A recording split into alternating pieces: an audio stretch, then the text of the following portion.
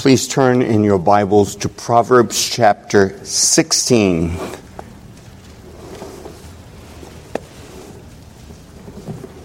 And I'm going to read just one verse, verse 6.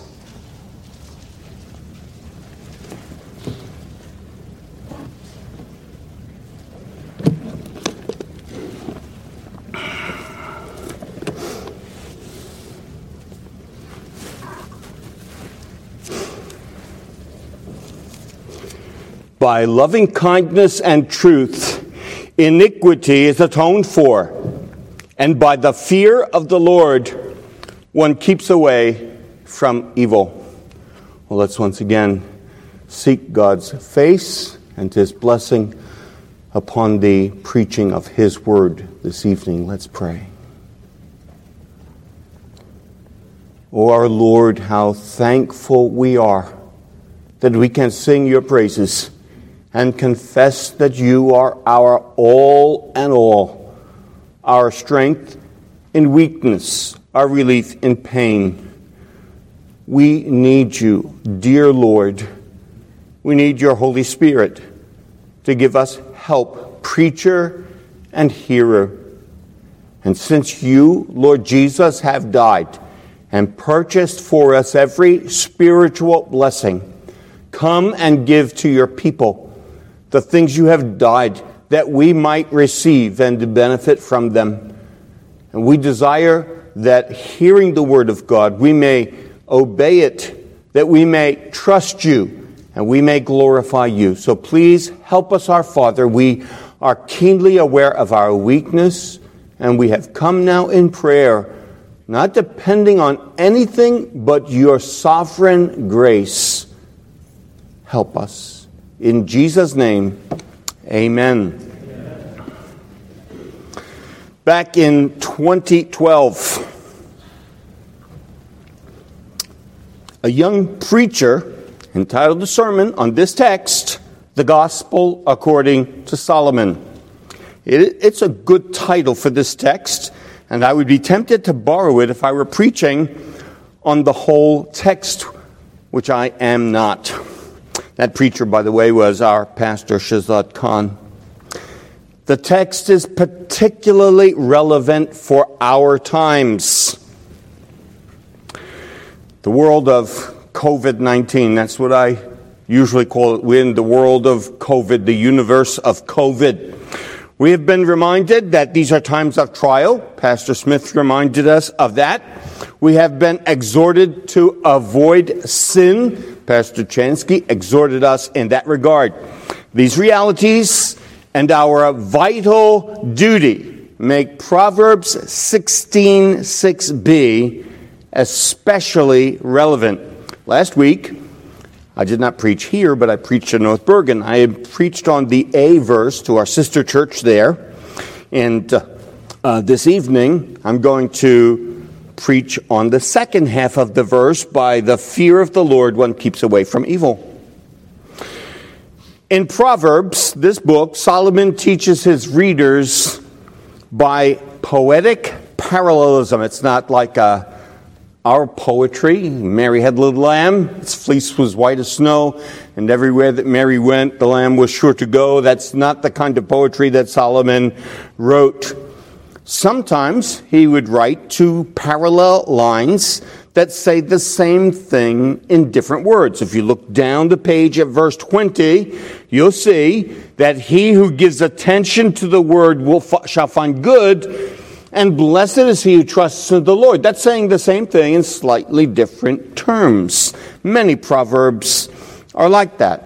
Sometimes Solomon uses two lines that form a contrast. The very familiar words of Proverbs 1:7. The fear of the Lord is the beginning of knowledge. Fools despise wisdom and instruction. These are contrasting lines, saying the opposite things. That's very common in Solomon's Proverbs. In chapter 16, in this section, there is a concentration of lines in which the second line of the statement takes the first line and develops it further, just like in verse 5. Notice, is a statement in verse 5, and Solomon takes it further in 5b. Everyone who is proud in heart is an abomination to the Lord. Now, he doesn't just say that in different language. He takes it a step further. Assuredly, he will not be unpunished. Well, that's the kind of poetic parallelism that Solomon uses in our verse. By loving kindness and truth, iniquity is atoned for, and by the fear of the Lord one keeps away from evil. The first step in getting to the intended truth of a proverb, like verse 6, is to find the connection between these two lines. And there is a very close connection between the two lines. And the first step to understanding and benefiting is to find the common theme. Specifically, the first part, the first line, tells us how the liabilities of committed sins must be dealt with. Once sin has been committed, how can it be dealt with? And so it's about our sin and God's grace. And the second half of the line, likewise, is of the same theme. The first line tells us that God forgives sin. Only God can do it. Solomon tells us, God through Solomon tells us that it is He alone, in His attributes of loving kindness and truth, that is able to deal with sins committed. They are only forgiven by God. The Pharisees got one thing right when they saw Jesus ministering to people, and He would say, "Your sins are forgiven." They would say, "Only God can forgive sin. Who can forgive sins? Who is this man who even forgives sins?" Well, the problem is they didn't realize that the one they were speaking about was indeed the Son of God. Well, that's what the first half of the proverb tells us. God alone forgives sins. But then Solomon tells us that there is a similar principle in the whole matter of dealing with sins. I'm not going to say much more about the first line. We're going to deal with the second line primarily this evening. The second line tells us how men, women, boys, and girls are kept from being dragged down into sin. By the fear of the Lord, one keeps away from evil. So in both halves of the proverb, you have the subject of sin and how it's dealt with. One, how are the sins committed by men dealt with? And the second, how in the world can we keep from being dragged down by sin? Well, the declaration of God by Solomon is that is accomplished by the fear of the Lord. Now, this is important because there is another vital reality behind the part of the verse that we're concentrating on this evening.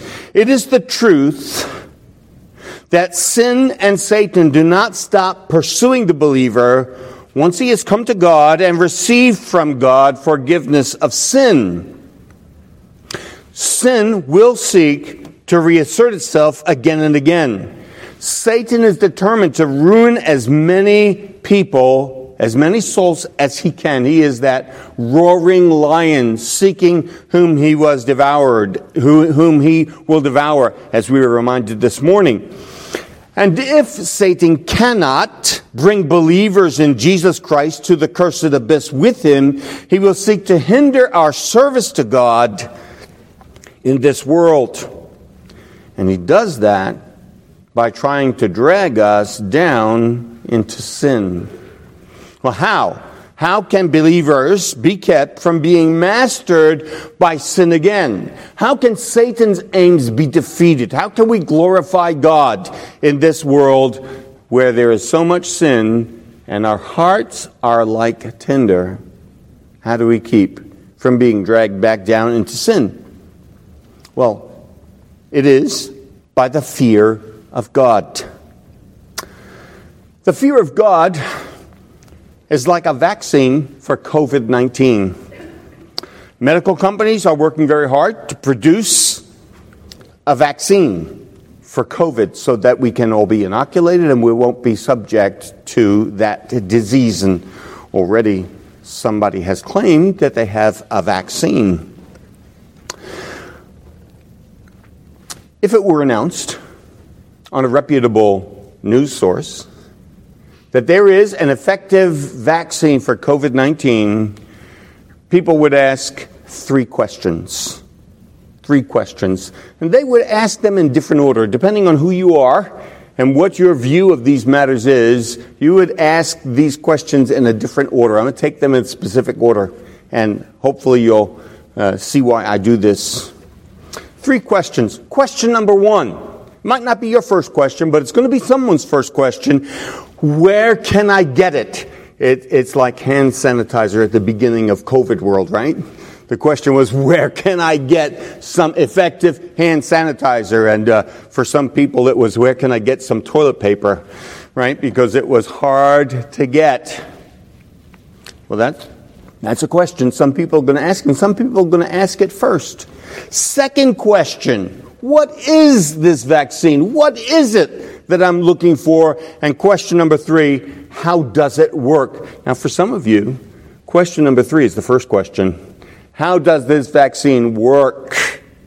What's in it might be your first question. If you have other medications that you take and you're asking yourself the question, well, how is it going to affect other things? But these three questions are going to be asked by most people.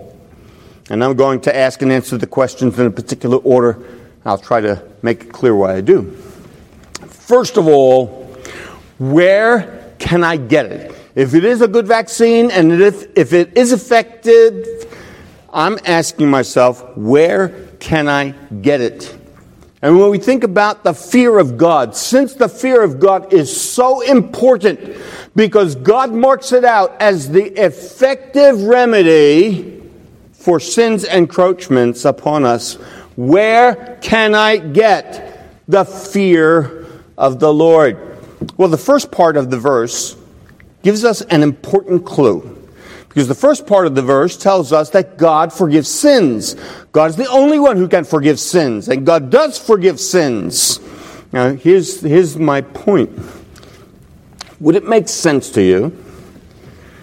Would it make sense that God alone forgives sin, and then the fear of God comes from someplace else? Are your sins forgiven by God, and then you're on your own from there on out to nurture the fear of God? Now you have to exercise the fear of God, and you have to work on the fear of God. That's all true. But is God going to leave you alone entirely in that? In having the effective fear of God? Well, I hope that your answer is like mine. Well, no, of course God's not going to leave us to our own resources once He has forgiven us our sins. I'm greatly indebted to John Owen in his exposition of Psalm 130. I've been reading it for my own personal edification along with my Bible reading and whenever else I get a chance, among other things I have to read. But John Owen, in his exposition of Psalm 130, has brought a text to my attention which I do not recall ever associating with the subject of the fear of God. And this is what John Owen says. I put it in my own words. The fear of God is the grace which God has promised to give to His people so that they will be kept from soul-destroying sins. The fear of God is the grace which God has promised to give His people so that they will be kept from soul-destroying sins. Please turn to Jeremiah 32. Jeremiah 32. It's a little bit embarrassing to have to stand up and say, I've read my Bible many times. I've been a Christian for over 50 years, and I miss this. But I thank God for the ministry of Dr. Owen and what he has opened up here. I'm going to start reading in verse 38, and you'll recognize right away that we are in the realm of God's new covenant grace.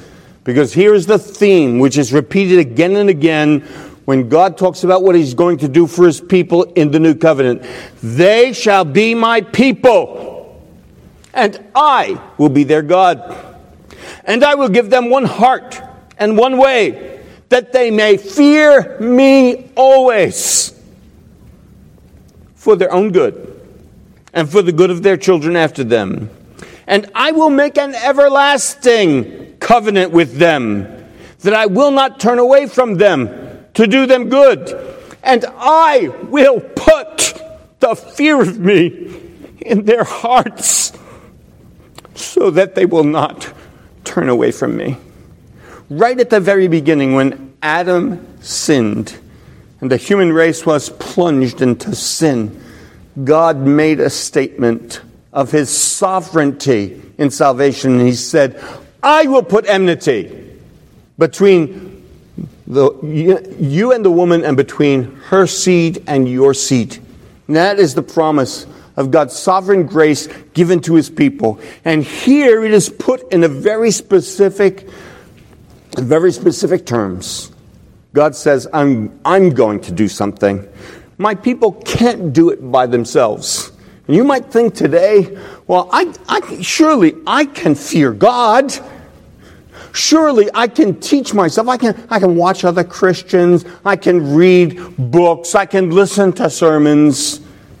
But this text is telling us that God does this. God has promised to do it. God is absolutely sovereign in the bestowal of new covenant grace. And I thought to myself, actually, Pastor Carlson and I were talking about this not long ago.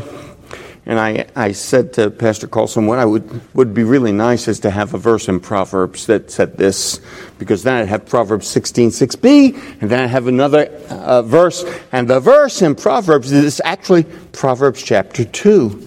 Proverbs chapter 2.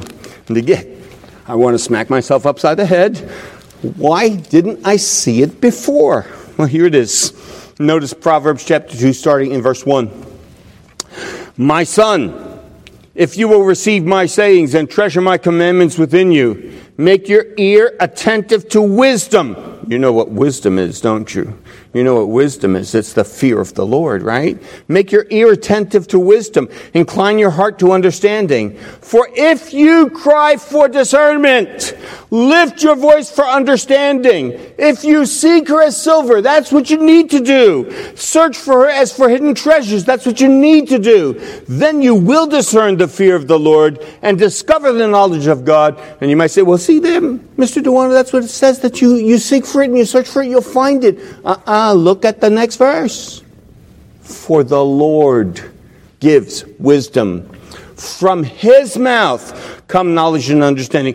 We need to pray for it. We need to cry for it. We need to seek it in dependence on God, who alone gives it. This is the grace of the new covenant. Even though Jeremiah 32 is that Old Testament promise, it's still new covenant grace. And you will find these truths in that repository of saving grace and worship in the Psalms. Turn please to Psalm 19. The more I think about this theme, the more I find it. I hope you will too. And that you will draw the right lessons from it. Psalm 19. That celebration of the works of God in the creation and in special revelation.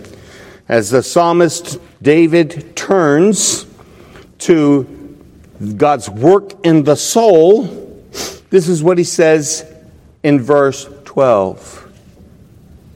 Who can discern his errors? Where's the man? Where's the woman? Where's the boy? Where's the girl who can understand the depths of his sinful heart? Where's that person? Where's the person who can understand all the inner workings of sin, that native depravity we have inherited from our first father? Where's the person who can figure out all the windings of sin? Well, what David is asking is one of those obvious questions to which the answer is very clear. No one. Who can discern his errors? Acquit me of hidden faults. He says, I don't want to be found guilty of those kinds of things that I can't see, but you can't see them. Then he says in verse 13, also keep back your servant from presumptuous sins. Let them not rule over me. Then I shall be blameless. I shall be acquitted of great transgression. You see, that's David is praying about the very things which God has promised to do for his believing people. He knows he's vulnerable. He knows he can't avoid presumptuous sins by his own power. But God can do it. And that's what David prays for. Well, we could go more and more. I remember talking to a man, Dr. Cornelius Van Til, on the phone. He was talking about his apologetics, and I asked him, Dr. Van Til, where do you see that in the Bible? He said to me, I see it everywhere. It was a good answer. Knowing Dr. Van Til to some degree, that was true. Where do you find this? Where do you see this in your New Testament in particular? Why? I see it everywhere. I see it everywhere. Turn to John chapter 8. Just a little bit more on where it comes from. My math teacher taught me two points make a straight line, and a third confirms it. And so it's good to have some confirmation in John chapter 8, verses 31 to 36. Jesus is speaking to the Jews who had some inclination to credit his word as true. And he says, therefore, to those Jews who had believed him, not truly, but in their own thoughts, he said, if you abide in my word, then you are truly disciples of mine. And you shall know the truth, and the truth shall make you free. And they don't like that answer. They say to Jesus, we are Abraham's offspring and have never been enslaved to anyone, which was a lie, of course, because they were enslaved at that very point. But they ask, how can you say, you shall become free? And Jesus answered them, truly, truly, I say to you, everyone who commits sin is the slave of sin. And the slave does not remain in the house forever. That's that 7-year rule for Jewish slaves, right? After 7 years, you are set free, and you no longer remain in the house under most circumstances. However, Jesus goes on to say, there is a way in which you can be free. But if the Son shall make you free, you shall be free indeed. There's Jesus' statement that the Son can make you free from that enslavement to sin which would destroy you. Well, there's Romans chapter 6 and Romans chapter 7. There's a 1 John 3:9. Just please look at 1 John 3:9 very quickly with me, where John says no one who is born of God practices sin because his seed abides in him. And he cannot sin because he is born of God. Again, it's not a promise of absolute freedom from sin, but it is a promise that soul-destroying sin shall not rule over you. It's not sinless perfection. And I'd like to add, not yet. Because the state of sinless perfection is coming. It's going to be ours. And that is what David says in Psalm 130. God will redeem Israel from all his iniquities. It's not perfection yet. It's not sinless perfection, but it is real grace that keeps from apostasy. I'm going to put my fear in their heart so that they will not turn away from me. I'm not going to turn away from them. They're not going to turn away from me. They're going to fear God. So, that's answer to question number one. Question number one, where do I get it? You don't get it from your own resources. You can't. You can't free yourself from sin. If you are an unconverted person today, in one sense it's bad news. In another sense, it's wonderful news because God in Jesus Christ can liberate you from your enslavement to sin. But let me move on to the second question, because time is fleeting. Second question is, what is it? We now know where this spiritual vaccination is. What is it? What is it? You may have heard sermons on the fear of God. I hope you have. If you've been here a very long time, you have. Read books and articles about the fear of God. It's an important subject that we need to be reminded of again and again. We need to revisit it again and again. It's a deep subject that cannot be exhausted. So I want to make two recommendations at this point. If you are inclined, you should be, to study the fear of God, let me recommend 9 sermons by Pastor Albert N. Martin, preached back in 1970 on the fear of God. They are excellent. You'll also find very good help in Professor John Murray's book, Principles of Conduct, Chapter 10. It's only 13 pages, and I've read it in one sitting. It's excellent. And you'll find real help there. Hopefully I'll have an opportunity to quote a little bit for you in a bit. So, what is it? What is it? What is the fear of God? What is that grace that we are told is an effective preventative against sin reasserting its dominion over our lives? The fear of God, I'm going to be, I hope, simple and accurate. The fear of God treats God as God. The fear of God treats God as God. The man who fears God believes what God says about himself in his word and relates to God accordingly. To put it in other words, the man who fears God believes in God, the one true and living God. The fear of God, in one sense, is a synonym for real faith. It treats God according to what God says about himself. So, the man who fears God believes that God is the one creator, that he has made from one every nation on the face of the earth. Every person who has ever lived receives their life from Almighty God. The man who fears God believes that God is his governor, that God rules over everything. What a radical truth it is in the COVID world, isn't it? God rules over everything. Over President Trump, over Joe Biden, over Nancy Pelosi, over Governor Cuomo, over all of the mayors and the governors, the medical practitioners, and he rules over your life and mine. He's in total control. We were reminded this morning. So, the man who fears God believes that God is the one creator, that he's the governor, that he's the provider. He gives to all life and breath and all things. God is the sole redeemer of his people, and God is the judge of all men. He believes that God is present everywhere. The fear of God are not eyeglasses. That was one of my statements I had to cross out today.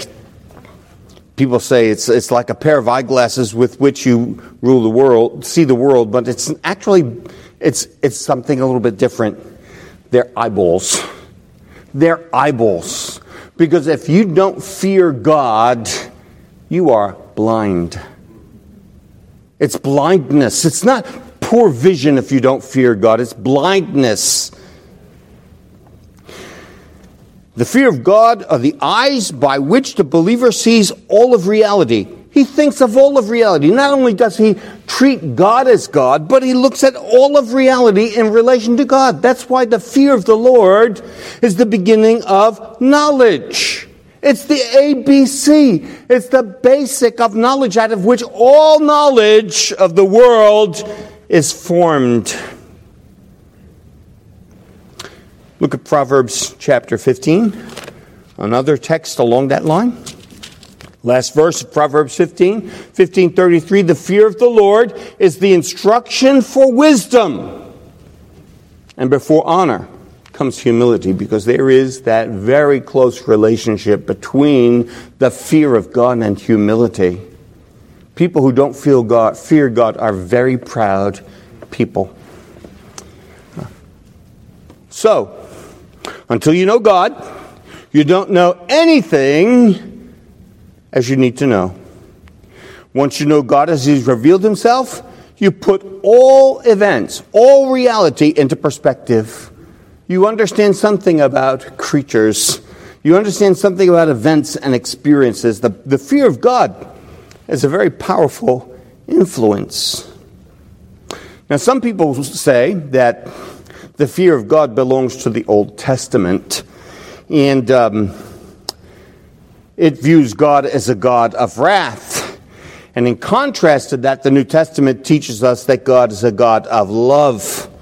And they think that if you have a relationship with God who is love, then you cannot have a relationship of fear. It's an easy way to show how fallacious that is. Well, you can read your Bible, which you should, and believe it, or you can read just a little bit of Professor John Murray. Let me do that for you. This is my chance. At the very beginning, page 229, lest we should think that the religion of the Old Testament is in this respect on a lower level, and that the New Testament rises above that which is represented by the fear of the Lord, we need but scan the New Testament to be relieved of any such misapprehension. And then he goes into what he regards, and I agree, as the best texts. I'll just read a little bit more. He asks this question: could anything be more decisive than the words of the apostles? Having these promises, beloved, let us cleanse ourselves from all filthiness of flesh and spirit, perfecting holiness in the fear of God. That's 2 Corinthians 7:1. And you realize what Paul is saying. You want to deal with your sins. You want to be kept from sin. You want to be a holy man or woman, boy or girl. That is done by the grace of God in the fear of God. You perfect holiness in the fear of God. And then Professor Murray goes on to a text we heard very recently, Colossians 3:22, that slaves are to do their work in fearing the Lord.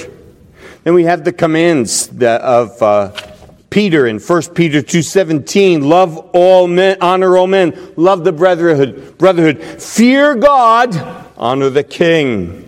And nothing could be more significant than that the fear of the Lord should be coupled with the comfort of the Holy Spirit as the characteristic of the New Testament church, Acts 9:31. And here is the crown of it. As Professor Murray explains, we may not forget that of him who is the shoot out of the stock of Jesse and the branch out of his roots, who judges the poor with righteousness and discerns with equity for the meek of the earth, the girdle whose waist is righteousness and whose loins, the girdle is faithfulness. Of him it is said, and the Spirit of the Lord shall rest upon him, the Spirit of wisdom and understanding, the Spirit of counsel and might, the Spirit of knowledge and of the fear of the Lord. And his delight shall be in the fear of the Lord. Isaiah 11:2-3. If he who was holy, harmless, undefiled, and separate from sinners was endued with the spirit of the fear of the Lord, how can thought or feeling that is not conditioned by God's fear have any kinship with him who is the captain of our salvation and who has given us an example that we should follow his steps? The Lord Jesus was marked by the fear of God, and we are his disciples, his followers. So, Some people might say that the fear of God is not New Covenant, but it is, as Professor Murray has so ably shown. The love and admiration of God is actually an important element of the fear of God. You turn over to Psalm 34, and you see it there as well. David is teaching his people and teaching his children the fear of God. He puts it in this way in Psalm 34:8, "Oh, taste and see that the Lord is good. How blessed is the man who takes refuge in him." And think that you're the person who David is addressing, and you really believe what David is saying, and you want to be that kind of person that David is and that David recommends. Taste and see that the Lord is good. Blessed is the man who takes refuge in him. Who's not going to love a God like that? It's going to be adoration and love and awe. And listen as he goes on to say, "Oh, fear the Lord, you his saints, for to those who fear him there is no lack. The young lions do lack and suffer hunger, but they who seek the Lord shall not be in want of any good thing." Well, this makes sense. I hope it does in your mind as well. If you come to know God as he declares himself to be, you must admire him and delight in him, even when you are awed by him. And that's the only proper posture to come before God, to be awed by God, as Isaiah was, as John was, to be awed by God. There's a wonderful hymn in our Trinity hymnal, hymn number 31. "My God, how wonderful thou art.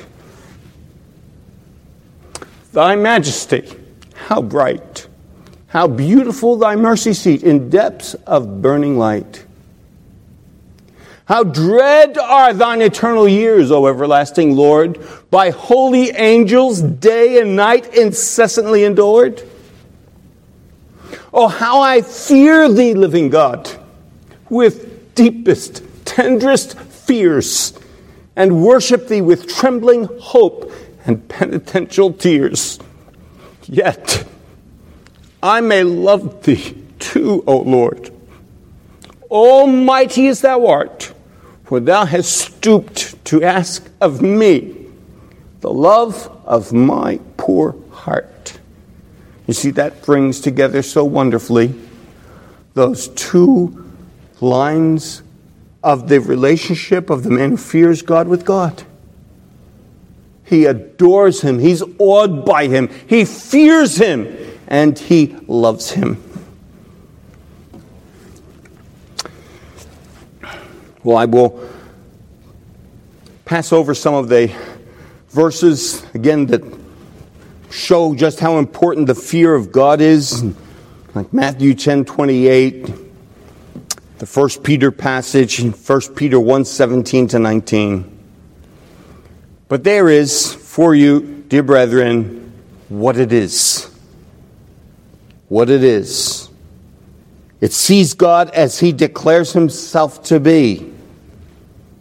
I know who God is according to the Scriptures, and I know that he always sees me because he is everywhere present. And I know that he is my judge. I know that he is my Savior. I love and revere him and desire to please him. So, there it is. Number one, the fear of the Lord. Where do I get it? It comes from God. It's his grace. Number two, what is it?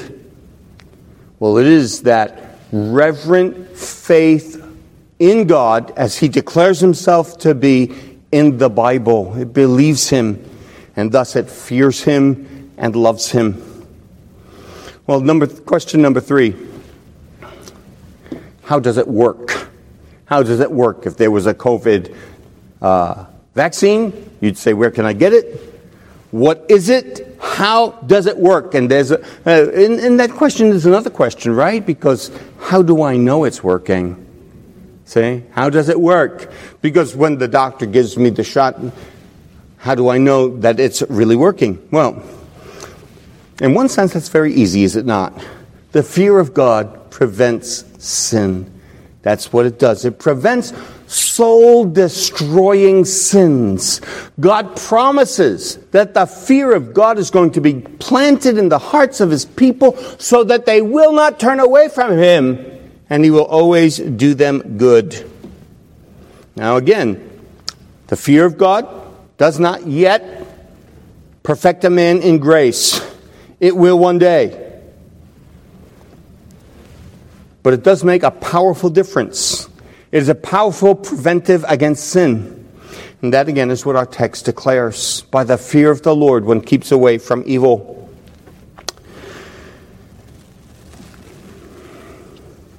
The ungodly, just to impress that a little bit more upon you, the ungodly lack the fear of God. In one sense, you don't need a Bible to tell you that. All you have to do is live with your eyes wide open in this world, this present evil world. Go to your job, go to your 9 to 5, go to your office if you're allowed to go to your office now. Go to your office and see the people and listen to them talk. And you see that they have no fear of God. Look at Psalm 36. We're at Psalm 34, 36, just across the page or so from David again. Transgression speaks to the ungodly within his heart. And why does it speak so effectively to the ungodly? I had a woman tell me today, this week, I have a vice, and I have to have a vice, don't I? I mean, you have to have some vice, don't you? Why does transgression speak to the ungodly within his heart? There is no fear of God before his eyes.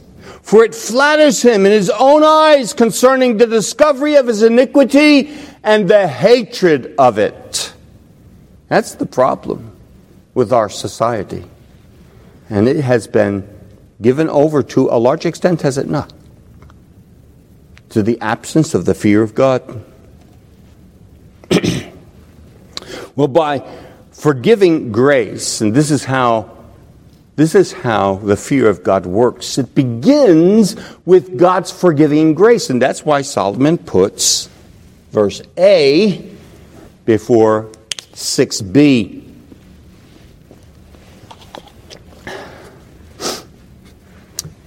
The forgiving grace of God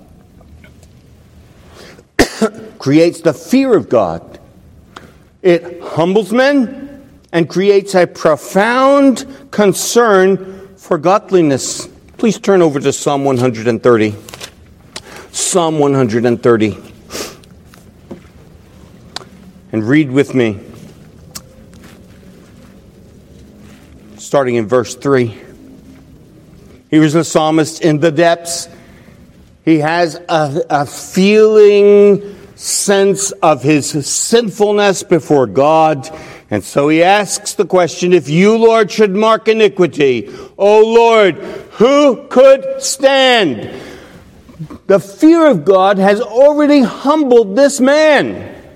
He doesn't say, well, there are a lot of people I know who are a lot worse than I am, who commit worse sins than I am, but me, I'm not so bad. No, he says, when I look around and when I look within, I ask this unanswerable question.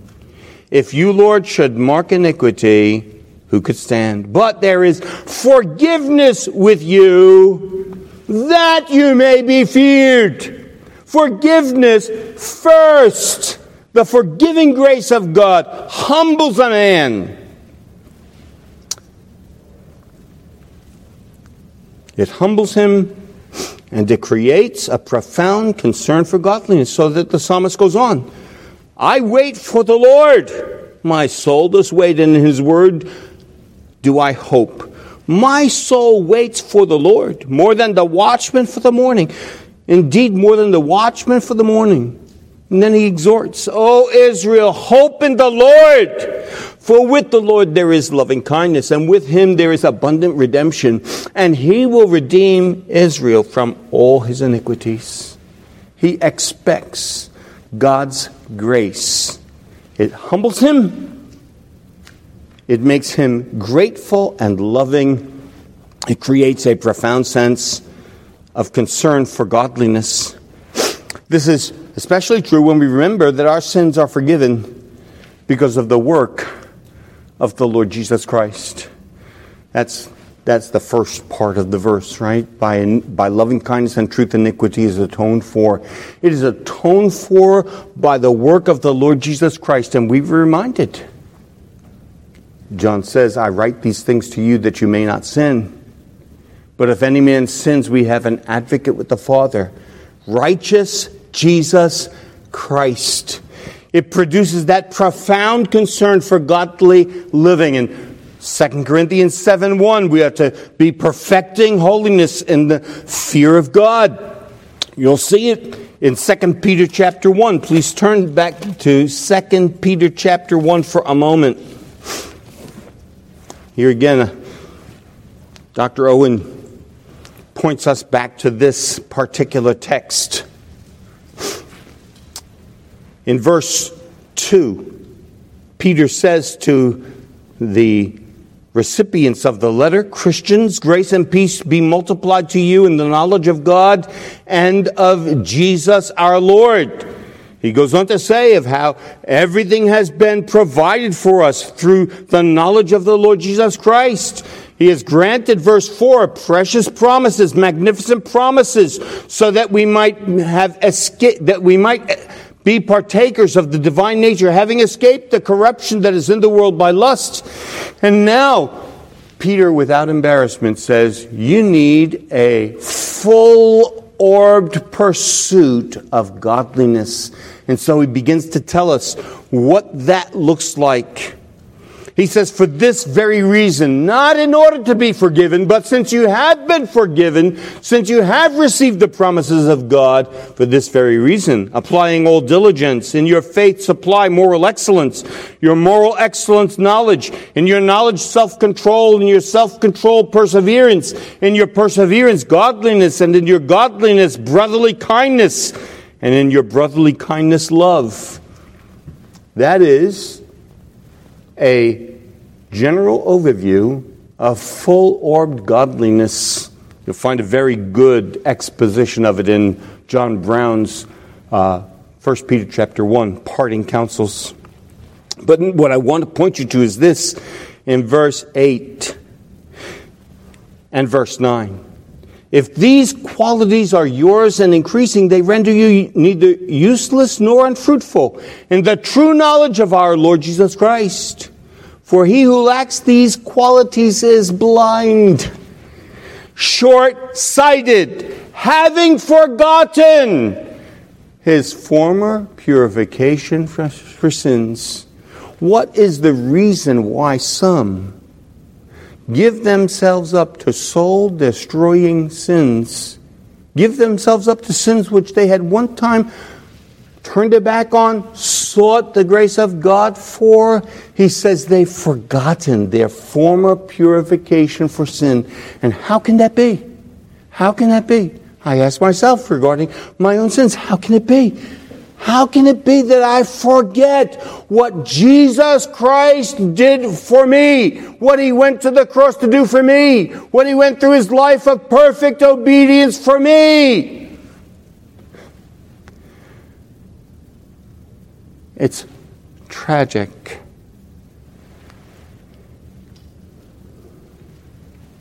So we are to be cultivating a full-orbed life of godliness. These graces are the proper fruit of true faith in Jesus Christ. Well, I need to bring this to a conclusion. Where do I get the fear of God? It's God's grace. It comes only from God. Only God can give it. Only God can give it to you. Number two, what is it? Well, it knows God as he declares himself in the Word of God and relates to him accordingly. It is faith in God. And how does it work? It humbles a man, it creates a concern for holiness, and it keeps the forgiveness of his sins before him. Let me conclude with a couple of lines of application. So much more that could be said about the fear of God.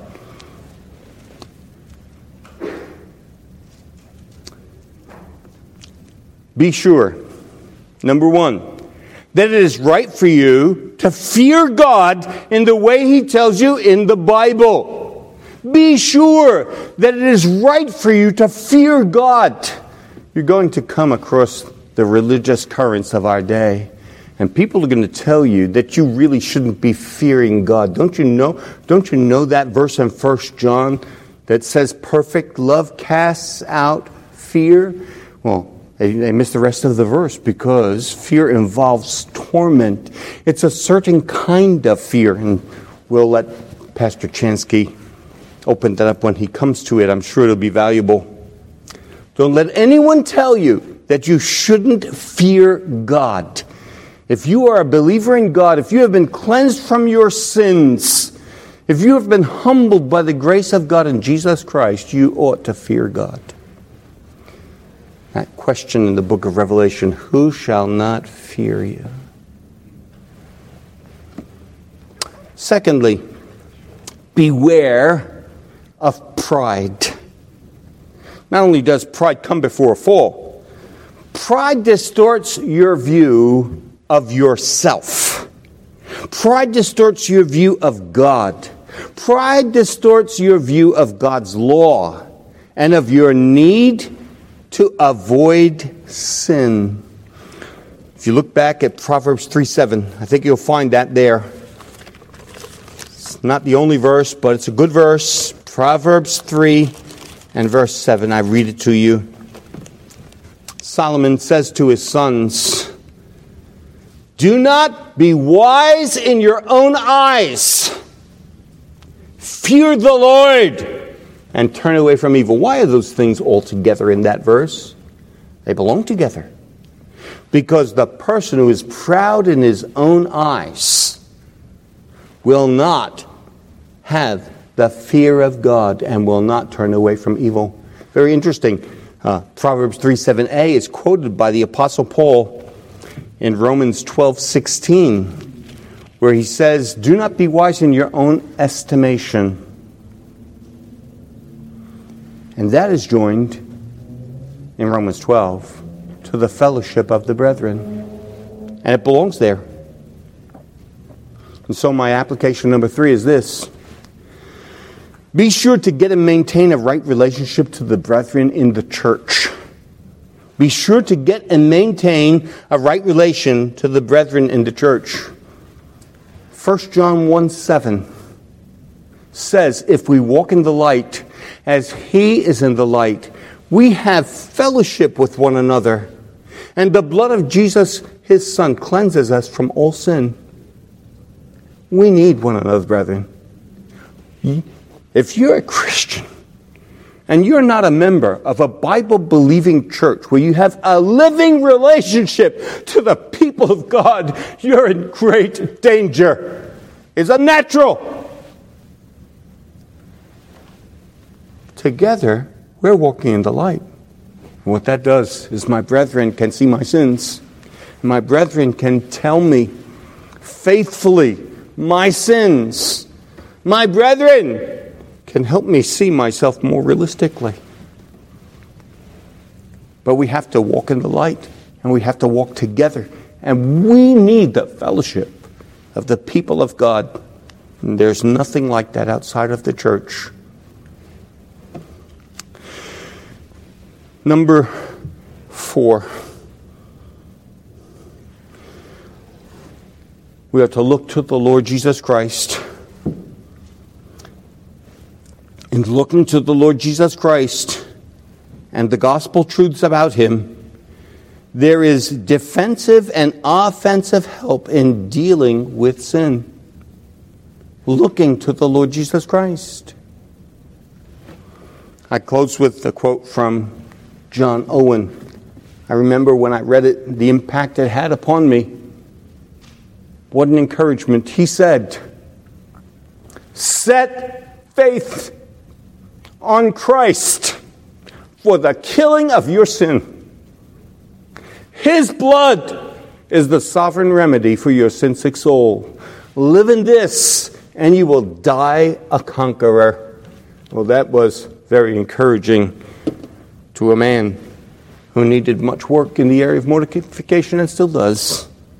Look to the Lord Jesus Christ, who is able to give you a real living fear of God and to maintain it. Let's pray.